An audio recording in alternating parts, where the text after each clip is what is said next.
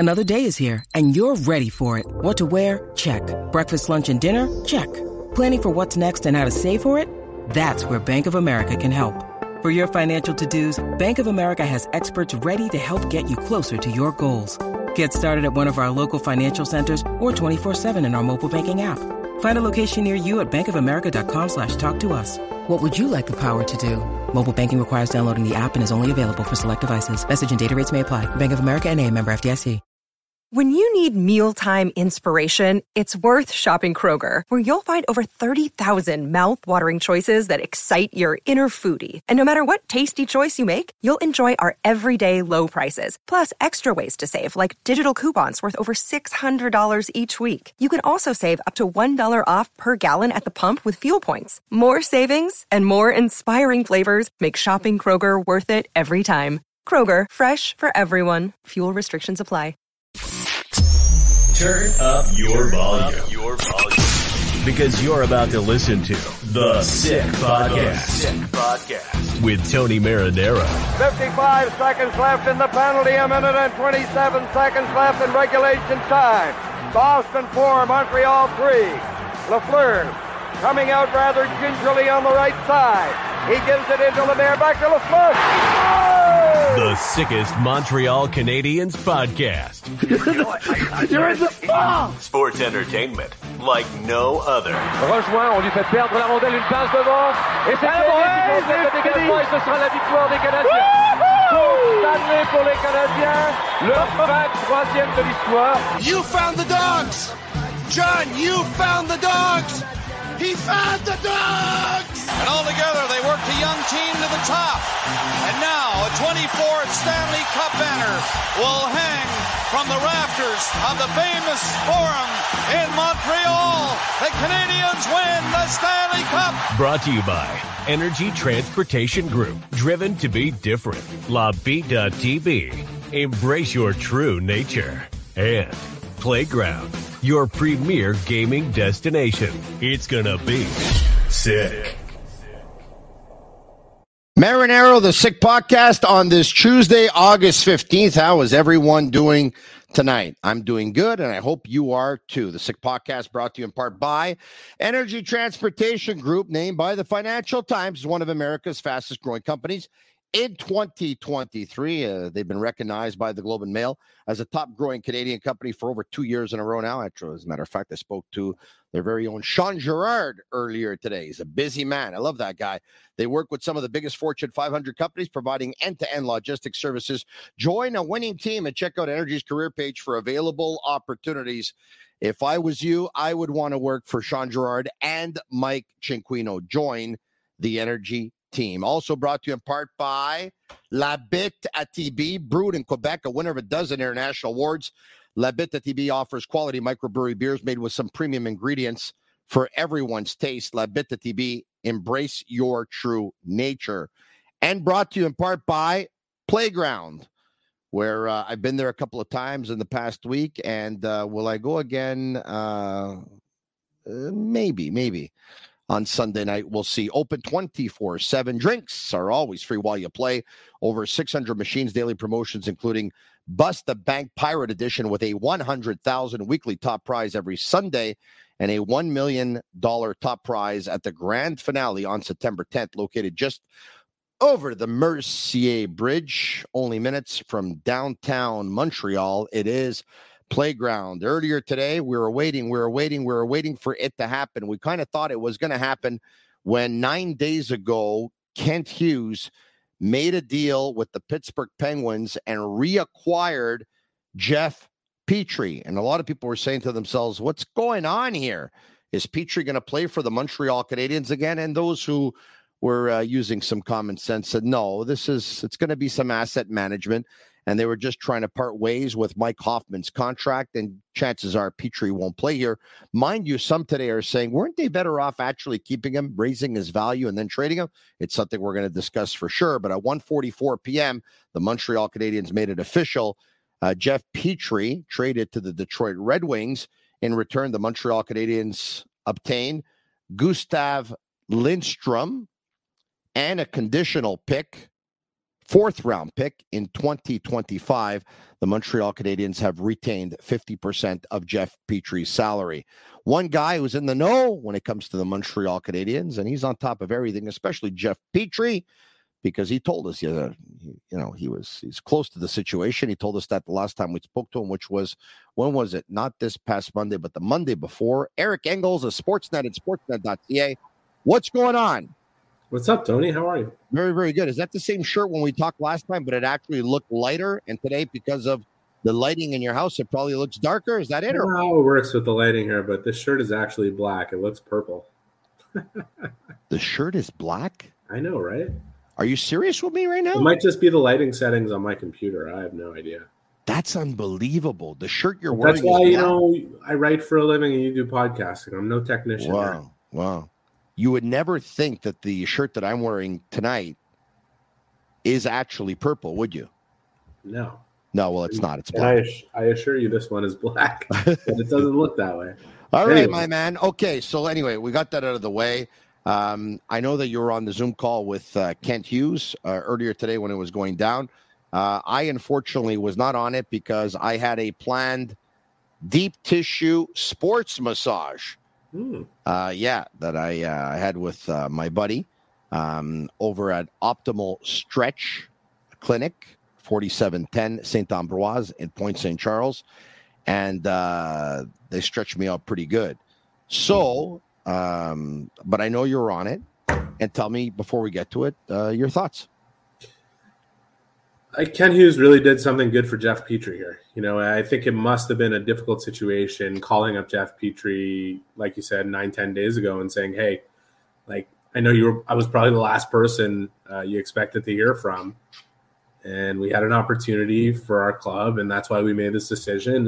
And, I think Jeff Petry, for a very long time, the Petry family have likely wanted to be in Detroit. And, I think Kent Hughes could have traded him to a couple of different places, especially if Jeff was willing to be flexible with his no-trade list. But he was able to trade him to Detroit, and he may have even taken a bit of a lesser return to do that, to do something solid, because the Canadiens got what they wanted out of the deal that they made with Pittsburgh, which was to get Mike Hoffman off the books, to move Rem Pitlick to a place where he'd have a better opportunity than the one he was getting in Montreal, to free up space for some younger players. They got a prospect in the deal. They got a second-round pick in 2025, which they believe is a draft that's going to be better than 2024. And, I think Ken Hughes could have held. He could have said, look, Jeff Petry's coming to Montreal until we find a better place for him, and, we'll get the best possible trade. But I don't think he wanted to put Jeff Petry in that situation, and that's why the deal was made. Kent Hughes, from the minute he was hired by the Canadiens, came in, and I think he is so I love the guy. I really, really love the guy. I think out of all the GMs they've ever had that I've seen here in my lifetime covering the team or watching back as a fan, he's the one who most operates like a stockbroker. I haven't seen a Canadiens general manager operate like a stockbroker like this guy before. I mean, he's buying stocks, he's buying them low, he's selling them high.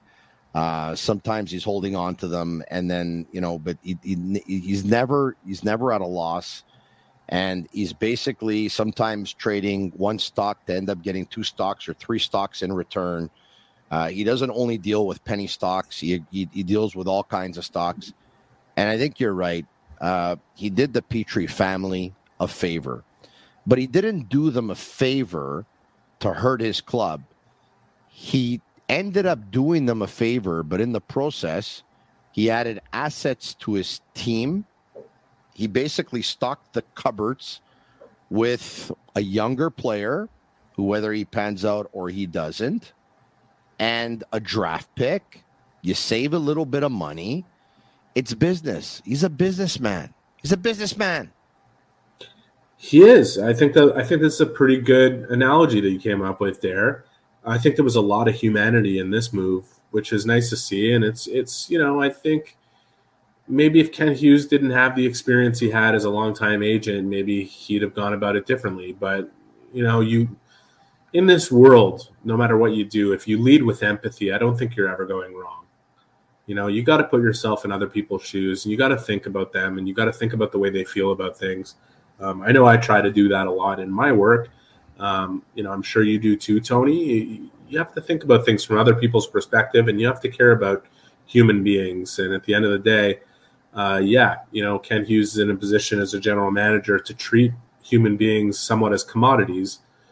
But at the same time, you don't want to lose humanity in the process. And I think this was a nice thing, and I think it'll resonate across the league. I think a lot of people will notice what Kent Hughes did here, and I don't think it's not like it's going to be majorly beneficial to the Canadians in terms of their reputation and Kent Hughes' reputation and the type of organization they're running, but it's definitely not going to hurt them. So, at the end of the day, like I said, he got what he wanted out of this deal to begin with. He could have been greedier, and he could have traded Petrie for a better return. But he traded him for a return that still helps the Canadians and puts Petrie in a situation that is much better for him and good for them. I wish them well in Detroit. That's where they've wanted to be for a long time now, and that's where they are. So we know that when it comes to free agency, that Montreal's not the number one destination in the league. They're not number 2. Heck, they're not number 5. And let's be honest, they're probably even not in the top 10. Montreal hasn't had a lot of success with free agents over the last 15 or 20 years. Mind you, it's ironic that Jeff Petrie was one of them who, when his contract was up after he was acquired, I think he could have gone to free agency. And there were a couple players who could have gone to free agency. They ended up staying here and signing here. But look, chances are you'd rather go to Vegas. Chances are you'd rather go to Dallas. Chances are you'd rather go to Anaheim. Chances are you'd rather go to San Jose. Chances are you'd rather go to Los Angeles. Chances are you'd rather go to Dallas. Chances are you'd rather go to Florida. Chances are you'd rather go to Tampa. I mean, and the list goes on and on. But by being this way with players, meeting with them, talking with them, I'm going to try and help you out. Be patient. I'm going to try and help you out. Be patient. I'm going to try and do whatever is best for you and your family. Those players end up leaving, not with a sour taste in their mouth the way some of them used to, but actually a smile on their face saying, you know what? I wasn't treated as a number. I was treated as a real human being. There was a lot of respect. And unfortunately, not a lot of employees have a good exit with their employer. Whether they're let go or they choose to walk away, there is a lack of respect more often than not. There isn't with Hughes. And this is his way of maybe taking that whole thing that Montreal is not a preferred destination, and he's trying to change it just by the way he treats people. And I don't want to sound like the president of the Kent Hughes fan club. No. But, if I didn't like what he was doing, I would tell you I didn't like what he was doing. He's doing it right, man. Yeah, no, listen, I agree. I don't think it hurts the Canadians in this regard. Whether or not it helps them, we'll find out. There are other things that they've done that are helping them. And hiring Marty St. Louis is right at the top of the list. There are a lot of players in the league that are looking at what's going on there and saying, you know what? If I get the opportunity and they're interested, it's something I'd consider when maybe they wouldn't have before. I think it did them wonders in terms of signing their own college free agents. And I think the NHL is a very small community. Everybody talks and everybody knows each other. And the word is getting out there. Will that overwhelm the issues of playing in Montreal, whether it be the pressure from the fan base and the media or the weather or the tax situation or playing in Canada versus playing in the States or playing, here versus going to a market where there's no state tax? There's a lot of things that factor into it. Ultimately, a lot of players who get into this situation where they have the opportunity to choose where they want to play want to be somewhere where they believe they have a chance to win. Yeah. That's pretty paramount. And they want to be also in a situation where they're playing for a coach that will value them for who they are as a player, get the best out of them, and give them opportunity. And then all those other things come into the equation. You could list them in whatever order you want. I guess it really depends on the person. But if Montreal was lower down on the list, and I think we'd acknowledge that every market in Canada was lower down on the list, especially through the pandemic and coming out of it, I think it's rising. I think it's rising because of stuff like Kent Hughes is doing with Jeff Petrie, but really rising because of what Marty St. Louis is doing with the Canadiens. A shout out to Murphy Clinic, an aesthetic clinic specializing in medical aesthetic care. They offer permanent laser hair removal as well as a wide range of treatments for skin problems such as acne, rosacea, fine lines, and more. They currently have 2 clinics, one located in Montreal Shop Angus and the second on the North Shore in Terrebonne. They're also opening soon in Quebec City. Visit murphyclinic.ca or on Instagram at Murphy Clinic. Listen, this wasn't in the plans to actually talk about this because I was going to stick to the Montreal Canadiens. But having said that, Petrie traded to the Detroit Red Wings, a team that is supposed to be rebuilding. You would think that they were probably a little bit more ahead of the Canadiens in terms of the rebuild because they had started before. They do have a couple of young defensemen, but I don't know. I'm a little bit surprised with Petrie becoming a Red Wing at his age. I totally understand why they did it. Number one, they're probably going to pair him with Sherratt, so they're thinking there's going to be some chemistry there because, of course, at times they play together.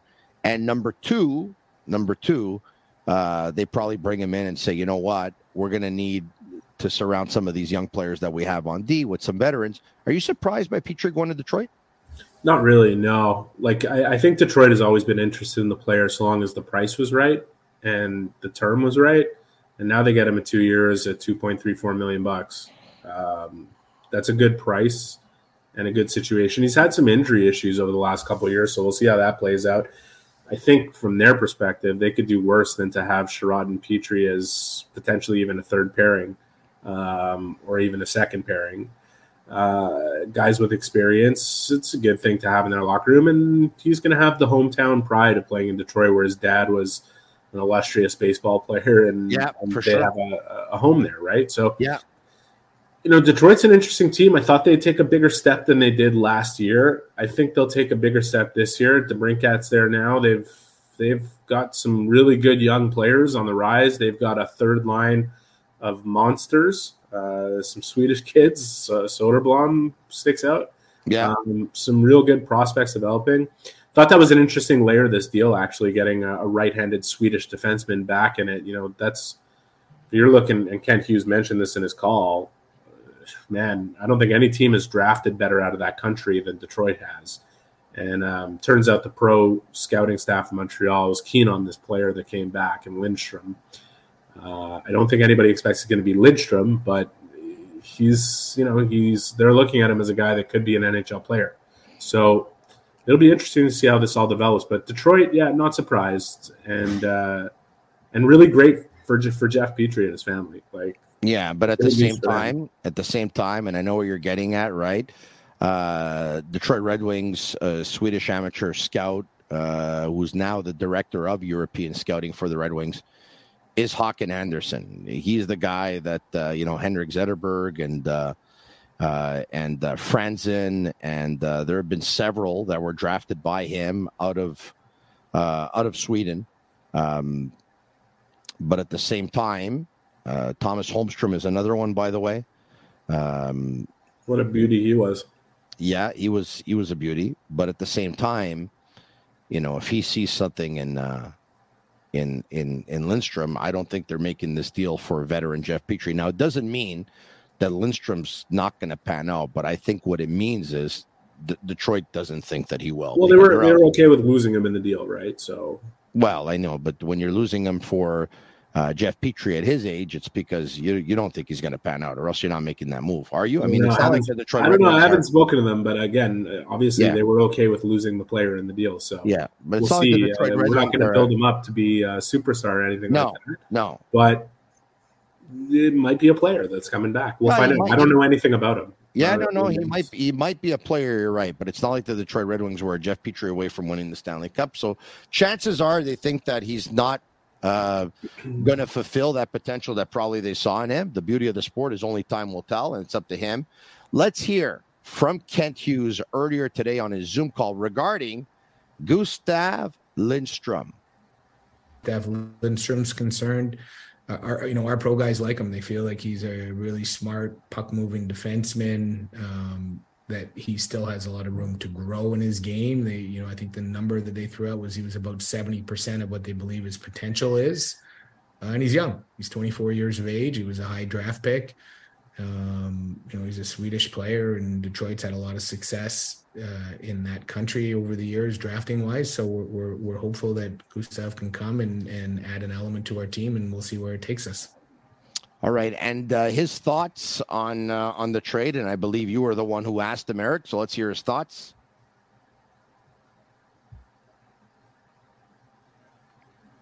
We should get it here. There we go. Want to get your thoughts on how you feel your roster is equipped to handle an uber competitive division and conference, and what you think the future holds for the Canadiens this year.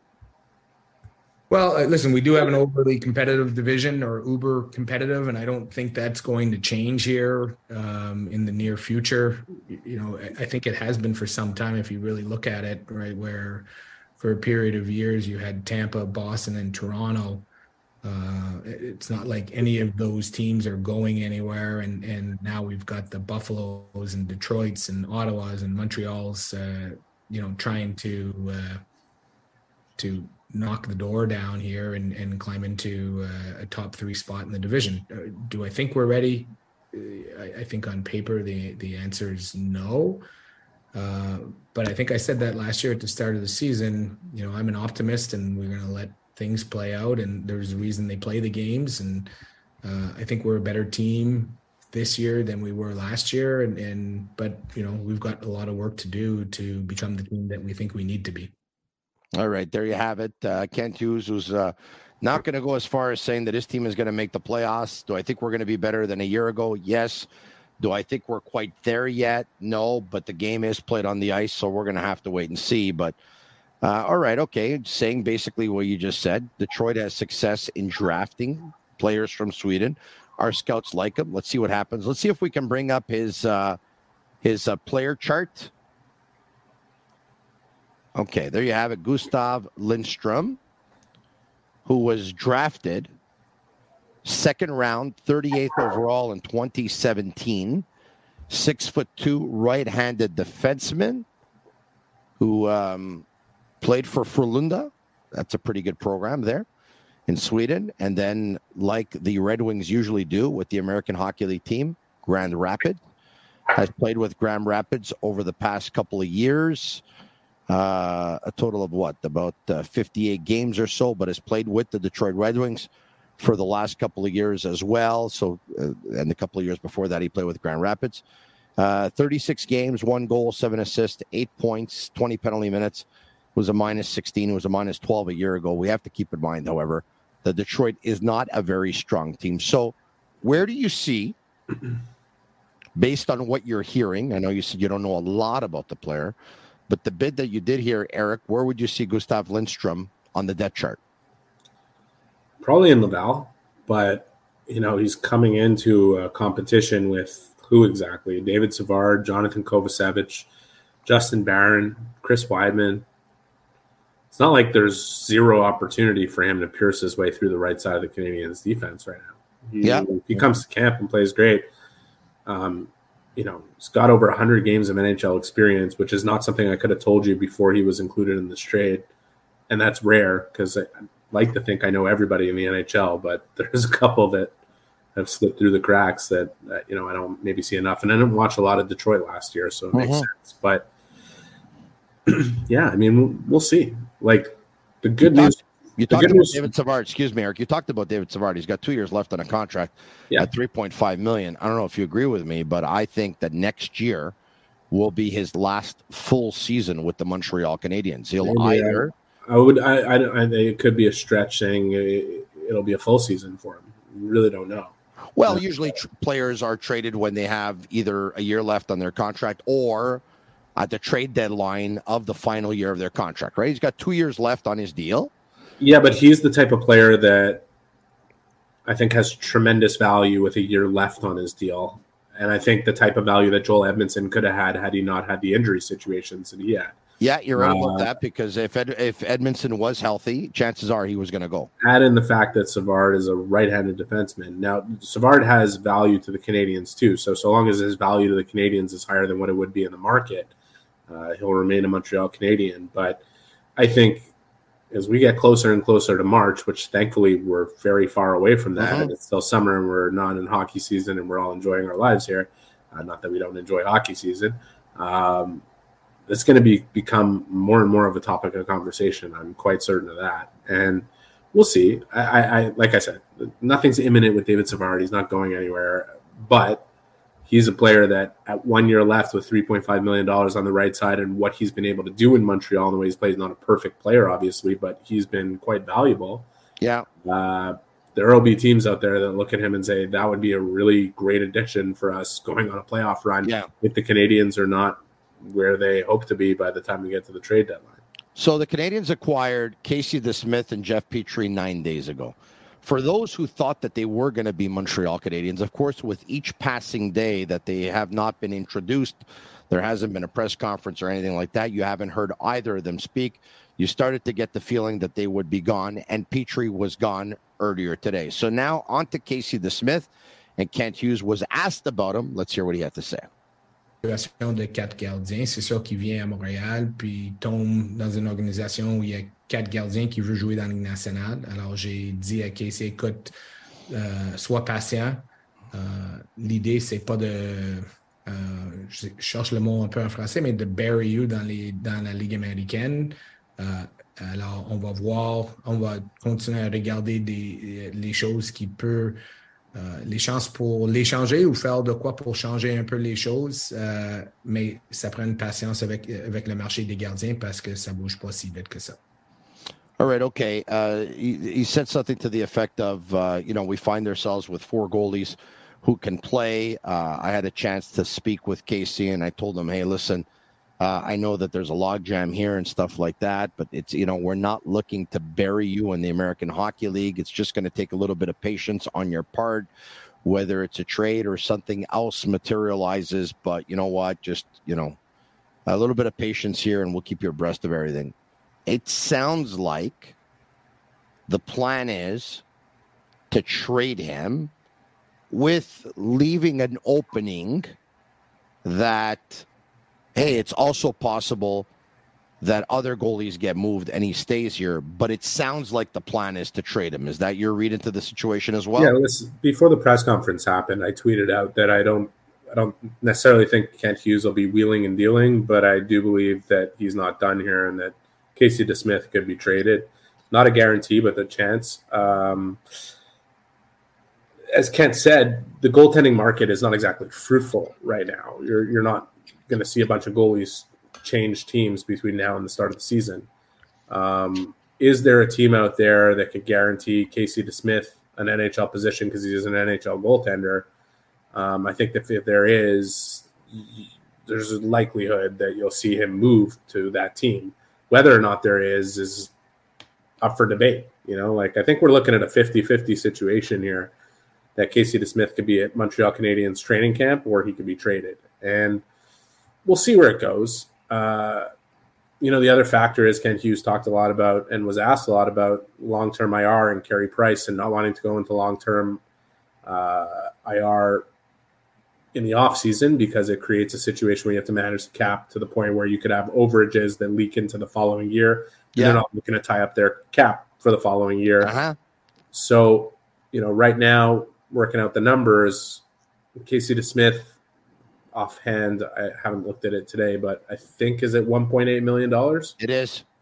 Yeah, so there you go. There's a possibility to create that flexibility and also alleviate a bit of the logjam. But I don't think the Canadians will be upset if Casey DeSmith finds himself at Canadiens camp and makes a push for a spot on the roster. It creates flexibility for them to do different things with their goaltenders. So we'll see where that all goes. But as I tweeted before Kent's press conference today, I think there's a chance that Casey DeSmith is going to get traded. And it creates internal competition, which is never a bad thing. On to Paul Byron. He was asked about him, and I think he confirmed what pretty much everyone was thinking. Let's hear from him. Comprendre que c'était probablement terminé pour Paul Byron. Est-ce que ça a été confirmé? Oui.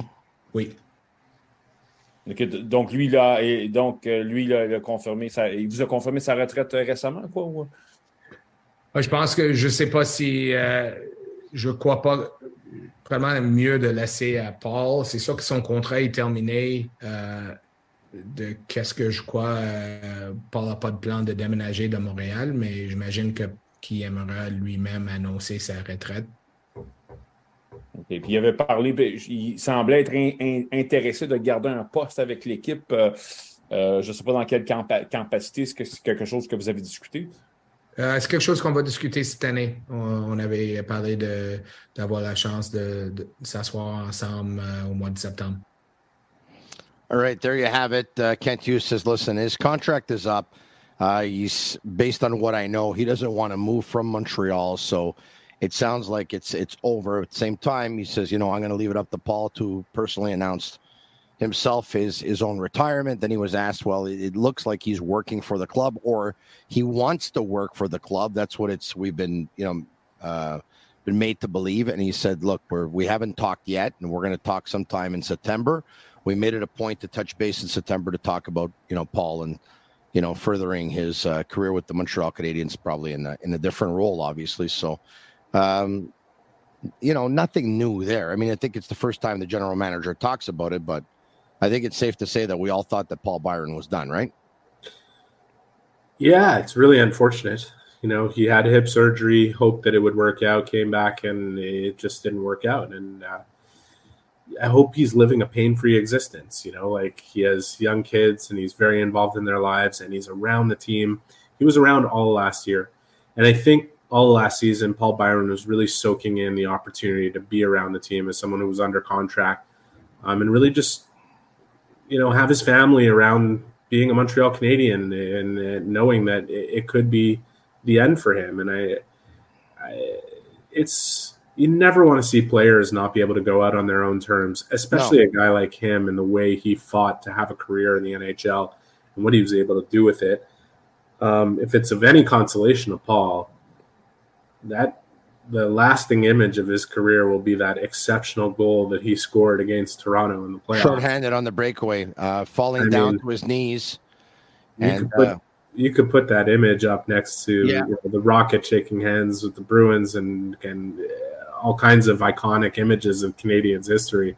That was a goal for the ages, and there is a picture of him, from his knees with the puck lifting off his stick. And he, in my years covering the Canadiens, this will be the 16th. I haven't come across 5 people who are better than that guy. He really is an exceptional human being. He was profound when he spoke with us and really interesting and just a good person who everybody loves. And I think he can have a real influence on the younger generation of Montreal Canadiens. And I think that's why a role with the organization makes sense. I tweeted my own speculation, my own opinion, that I think player development is a perfect fit for him. And he would be a really nice complement to a team that is already, I think, quite exceptional, which is a huge turnaround from where we were a couple of years ago with what the Canadiens were doing from a development standpoint. But he'd be the icing on the cake there. He could teach the guys how to skate. I'll tell you that. It sounds like a pretty obvious one to me, but I don't know if you could teach that, but he can can sure teach guys how to grind out tough situations. We know that making it to the show, making it to the National Hockey League, it's an extremely hard thing to do. I mean, there's a reason when they talk about 0.5% and then making it and stuff like that. It's probably even tougher to become a professional athlete, maybe more mentally than anything else, because the mental grind and the ups and downs are really unbelievable. There's something about small players, right? There's something about small players where not too many people believe that they can make it to the show. Already it's tough to begin with, but the fact that they're not big and they lack size, and most of them don't seem to be drafted, and a lot of them end up being up on the waivers. We just talked about Byron, and Marty St. Louis, another guy, right? And Daniel Briere was another guy. Like a lot of these guys, they don't get drafted. They end up on waivers. A lot of people don't believe in them. Those are all hockey players all have character, but those especially with that kind of profile, man, they exude character. It's unbelievable. Yeah, I mean, Brendan Gallagher is another example, a 5th-round pick and a guy that people bet against and continue to bet against throughout his career. And, there's a lot of people who say, oh, Brendan Gallagher, you're never going to see the old Brendan Gallagher again. And I would never make that bet. I understand Gallagher is limited in terms of what he'll be able to do. I don't expect to see him scoring 30-goal seasons again. Would I sit here and tell you I think it's impossible? No. Because I know what kind of determination Brendan Gallagher is, and I know what he puts into what he does, and I know how much it means to him. And I think, it's funny. There were portions of last year before he got hurt where, Marty St. Louis was working so hard on him, with him on completing his game and evolving his game. Yeah. And there was so much evidence of it working, despite the fact that he was getting not a lot of luck when it comes to scoring. I don't think it's impossible that Brendan Gallagher will have another 20-goal season in him. I would not sit here betting my money on 30, but I definitely would not say, I would definitely not bet against the guy, ever. And I think you're right. There's something to do with those guys.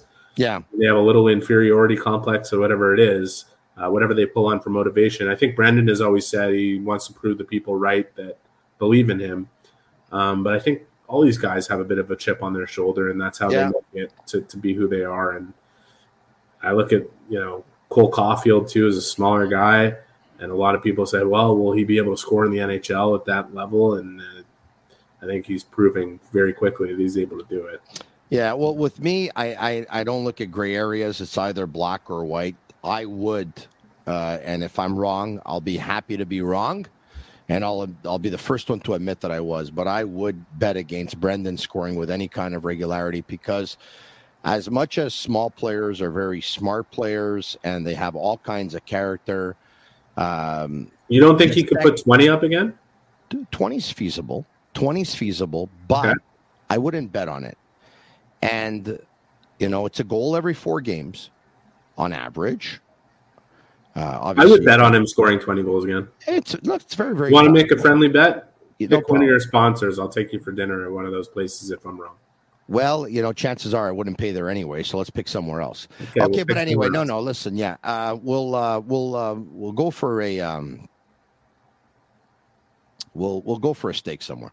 But here's the challenge with Gallagher, and I don't have to tell you this. I know you already know this, and small players is. The car, once it starts going in the garage for repairs, it ends up going in the garage for repairs often. And that I find is the difference between putting up numbers and not putting up numbers. I don't know if that's exclusive to small players. I think you could say that about just about anybody. Yeah, it's a contact sport, and a lot of players get hurt, but it just seems like it's funny because it seems like it's either really, really small players or really, really big players that take a little bit longer to recover. I don't know if that's even true or false, or if there's any fact behind that. It just seems that way to me. But anyway. Probably not. It's probably more perception than it is reality, but I know what you're saying. Yeah. All right. Okay. So the Canadians end up saving, when all this is said and done, about $1.4 million. I know we talked about it that, they could have kept Jeff Petrie, could have played some really good hockey here. They could have ended up trading him and getting more than this. But they want to get the word around the league that they're going to try and help players as much as they can and are willing to improve their team. But maybe if, they could have improved it a little bit more, but not help the player, rather help the player. You talked about possibility of more moves. If there is another move outside of Casey DeSmith and maybe Chris Weidman, what do you think it would be? I don't know that it'll necessarily be a player coming back here that'll be on the roster. Could the Canadians potentially take on a contract and gain an asset? That's something I could see them doing. They're one of the few teams that will have the space to do that when the time comes. Maybe not necessarily in the offseason, but as soon as the season starts and Carey Price is on LTI.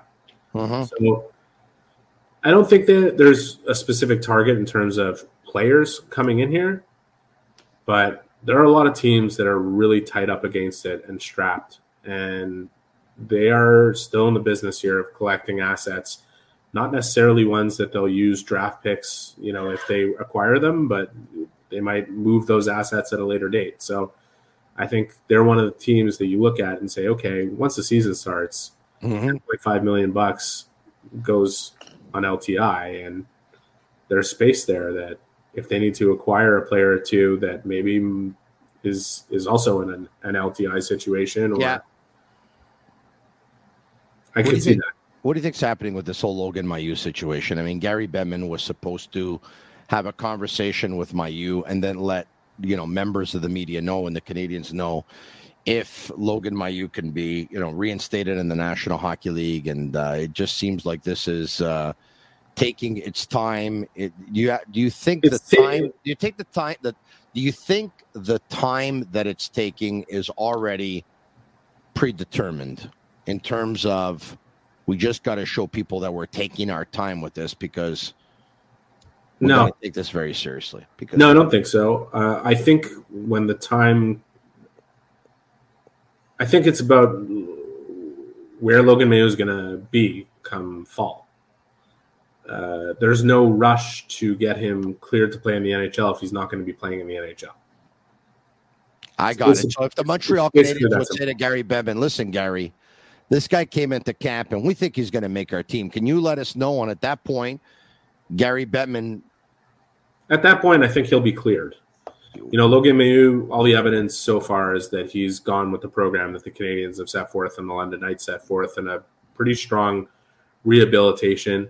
I don't want to get my words twisted around here, excusing anything he did. What he did was inexcusable. But at the end of the day, from everything I've heard, it's my expectation that he'll be cleared when the time comes for him to play in the NHL. I think so too. Yeah, I don't think there'll be a hurdle here. I think that's a good way of looking at it. As a matter of fact, Gary Bettman doesn't have to rush into a decision. If he says now that Logan Mailloux is cleared and Logan Mailloux doesn't make the Montreal Canadiens, then he's giving a decision maybe at least a year ahead of time. So he'll wait till the end of camp, and then if the Canadians say, Gary, this guy's going to make our team, at that point he gets cleared. I will say this, Logan Mailloux is going to be a story in camp because of the depth on the right side, which is not exceptionally strong. You're right. Because of who he is as a prospect in terms of his hockey playing ability. Yeah. And I don't want to sit here and say, okay, he's ready for the NHL. That'll be up to Logan Mailloux to prove. Well, he's got a profile on right defense that they don't have, Eric. He is very likely to start the year in the American Hockey League, if only for the fact that he needs to play games. Yes. He hasn't played enough games in the last few years, and there's a lot for him to learn through that process. But I will tell you that the Canadians think very highly of the hockey player, just talking about hockey, okay? And also, Rob Ramage, who has followed him very closely and been very in touch and very involved in his process, really thinks he's matured a great deal and has said that to the media members. But the Canadians think he's going to be a real player. And I think he's going to be a real player too. Whether or not that's this fall in the NHL is going to be a storyline, because watch out when he comes to camp. And I can tell you that there's defensemen on the Montreal Canadiens that see him as competition. I can tell you that right now. They were impressed with him a year ago, and they know that he's coming. So we'll see. That's going to be a really compelling storyline as we get closer and closer to the puck dropping, which it can't happen soon enough, because I don't know about you, I think training camp is about 10 days too long. Always is, yeah. I really wish they would change Too many games. Nobody cares. Too many days. It's really, anyways. I'm not going to win this battle, but. When's the golf tournament? Is it on the 11th? I haven't even looked. Yeah. Don't even think about it. Yeah, Monday's the 11th. I start thinking about hockey. Yeah, Monday or Tuesday, I really start thinking about it once we're back, Like, until then, I try to soak up every moment and live in the moment, like and then we get back, and I'm excited to be back. But don't sit here with great anticipation before training camp rolls around, because once it comes, it's too long, and everybody just wants the same thing: for the season to start sooner, for the season to end sooner, for more teams to be involved in the playoffs with 32 of them in the league. Everybody but one guy seems to want it that way. So, yeah, it's what it is. You talked about the preseason being too long. I know that not everybody agrees with me here. Wouldn't be the first time. It's not going to be the last. I personally think that the season lasts too long, too. I think that 82 games is too much. But anyway, I understand that's what the owners want, and that's what the commissioner wants, and they want to maximize. But I just think that sometimes less is more, and I'd love. I think it would be so cool to have some sort of feasibility study on this, because I think shortening the preseason, shortening the regular season by 4 games, adding a couple of teams to the playoffs, having the playoffs play out, and the Stanley Cup awarded at the end of May. Yes. I think whatever they lose at the gate in terms of cutting out preseason games and regular season games, they'd make up for in fans being engaged longer throughout the season, more fan bases being engaged by a couple teams being added to the playoff picture, and not just fan bases of those teams, fan bases of any teams that are on the bubble that could be those last 2 teams. You're talking about engaging another 4 to 6 teams right there, and the quality of play in general improving by a great deal. I think it would be a really interesting feasibility study. That's my main reason behind everything. Shorten the preseason, start the season earlier. I'd be willing to knock off 2 games per month personally. What's going to end up happening is you're going to have a lot less of 3 and 4s and 4s and 6s. You're going to have a lot less travel. By having less travel and less 3 and 4s and less 4 and 6s, the players are fresher, which means they're going to less chance of injury, and they're going to be a lot more productive, which means you're going to have a lot better games, and you're going to have a lot more entertaining hockey. You're going to have a lot more highlights, and the Stanley Cup goes out by the end of May, and this way in June, you don't have to stay locked up in your house in the second week of June still watching the Cup to come out. You can actually take a walk in Little Italy, and you can have a gelato. There's at least like 6 games a year where a team is on the second half of back-to-back or 3 and 4 nights playing against a team that's been rested for 2 days, and you're not getting a good game. You are not getting a good game. Like it's impossible. So anyways. Eric, when you see the schedule and you already see the team's going to be playing their 4th game in 6 nights, you know already, like you said, you're not going to get a good game because there's even travel included in all that. They're tired. It's impossible. It's impossible to do. Like, these guys are the best conditioned athletes in the world, but they're not machines. Like, it's not possible to play a team that's rested for 2 days when you've been on the West Coast playing 3 games in 4 nights, and you come home and like a team sitting there waiting for you on the second half from back to back.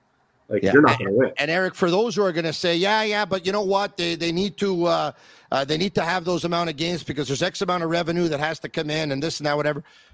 Look, and now once again, a lot of people are going to disagree with me, but I need you to hear me out, okay?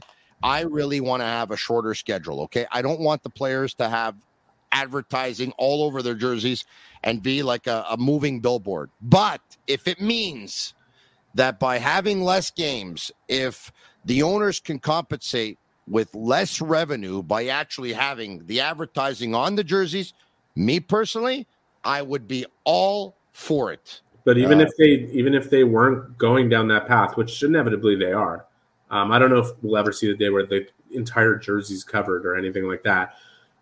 But even if they don't go down that path, I think what's the interesting debate is whether or not the increase in the quality of the game makes up for the revenue lost at the gate by shaving down the schedule. Yeah. So we'll never know because, or at least we will know so long as Gary Bettman is running the league, because I don't think he has any interest in doing it. And whether or not some owners or governors have expressed their interest, it's not an overwhelming majority of them that are interested. Not expanding the playoff picture to me, we could talk about all this. I mean, cut preseason in half. Like, honestly, cut training camp to preseason to 2 weeks. Period. Yeah. And I don't think anybody from players to management to coaches, except for the owners, if they're really concerned about the gate revenue that they get out of preseason hockey, like, I don't think anybody's debating that. But, like, honestly, like, not adding a play-in with 32 teams in the league and arguing that it waters down what is the greatest playoff thing. Like, we love playoff hockey. Give me more of it. Yeah. I don't think we're getting a lesser quality if two teams that are ranked, 9th and 10th respectively in their conference with how tight the league is now and the parity that's been created, we're watering down the quality of playoff hockey. I think if anything, we are engaging. Yeah. Like I said, not just those two teams' fan bases. We are engaging 4 to 6 extra fan bases per conference for that race and eliminating more teams from tanking. There's nobody who could argue with me. People could argue with me about it. I don't think anybody's winning the debate that the league wouldn't be better off expanding the playoff picture. To me, it's a no-brainer at this point. And if they expand another couple teams, which seems to be on the horizon with Houston and Salt Lake City. Because less teams will want to tank at that point because they'll have a chance of getting into the playoffs, what you're saying. Yeah. Yeah, no, I hear you. But you're engaging so many more fans for a portion of the season where they've checked out. Speaking of which, I think that if you go in the playoffs, the rule should be 1 versus 16 and 2 versus 15 and 3 versus 14. And I understand why they don't do it, because if the two conferences are not balanced, at that point they're going to want to do the 1 versus 8 and 2 versus 7. I don't like it, but give me 1-8. Give me 1-8-2-7. I think that's a format that makes a lot more sense. But I'm not going to argue with the current format. We've seen some great playoff hockey recently. I know that I was at a Board of Governors meeting and asked Gary Bettman from a revenue standpoint why they wouldn't consider expanding the playoff picture. And he felt that he said that there would be no guarantee that revenue would increase as a result of increasing the playoff. And to me, that doesn't make any sense. And the current format, I didn't have a rebuttal opportunity, but the current format right now, of course, is that the first place team in the conference will play versus the last wild card or the 8th seed, and the second place team will end up playing versus the second wild card, and then of course the two teams from the two divisions, the second and third place team of each division will end up playing each other up. But they've had so many different formats over the years, and I don't know. I just think if the format was the traditional one, 1-8, 2-7, you think the Leafs would have a Stanley Cup by now? You mean because they would have avoided Tampa? I mean, like, it's pretty crazy. Like, it's pretty crazy what they've had to go through to get through the playoffs. I mean, Montreal, that was one thing, but I've always thought that the Toronto Maple Leafs would win a Stanley Cup with what they were trying to do, and they haven't won it yet. And in the end, if they don't, I'll say, hey, you know what? The Leafs, but they still give their fans pretty entertaining hockey, of course, by having players like Austin Matthews and Mitch Marner and Nylander, and the list goes on. And of course, they added Tavares. But I mean, adding Tavares, I'm not so sure was the right thing to do at the time, but he did have a good season last season. Eric, we've gone pretty long. This has been a lot of fun. We usually go longer during the season, but because it's summer, I mean, let's stop it right now. Thanks, Eric. We'll talk to you soon, my man. Pleasure. Take care, Tony. Great stuff as always. There you have it. If you like what we're doing, like it, share it with your friends. Subscribe to our YouTube channel. It's absolutely free. And if you're going to leave us a review on Apple, I'm hoping you can leave us a 5-star review. And if you didn't like the podcast, leave us a 5-star review anyway, because I'll get to put more food on the table. And we all need to eat in my house. Probably me not as much, because I've done my share for a couple of lifetimes. But anyway, thank you very much for watching. It is the Sick Podcast. We'll be back tomorrow night, same time, same place, weeknights between 10 p.m. and 11 p.m. live on YouTube, Facebook, and Twitter. For Shane Gaumont at Master Control, he is Gaumont, and I am Marinaro. Usually when I talk, I get paid. Another night. And that's a wrap. Hope you don't miss us too much until next time. Follow the Sick Podcast with Tony Marinaro on YouTube, Instagram, Facebook, Google Play, and Apple Podcasts. The Sick Podcast is brought to you by Energy Transportation Group, driven to be different. La Vida TV, embrace your true nature. And Playground, your premier gaming destination.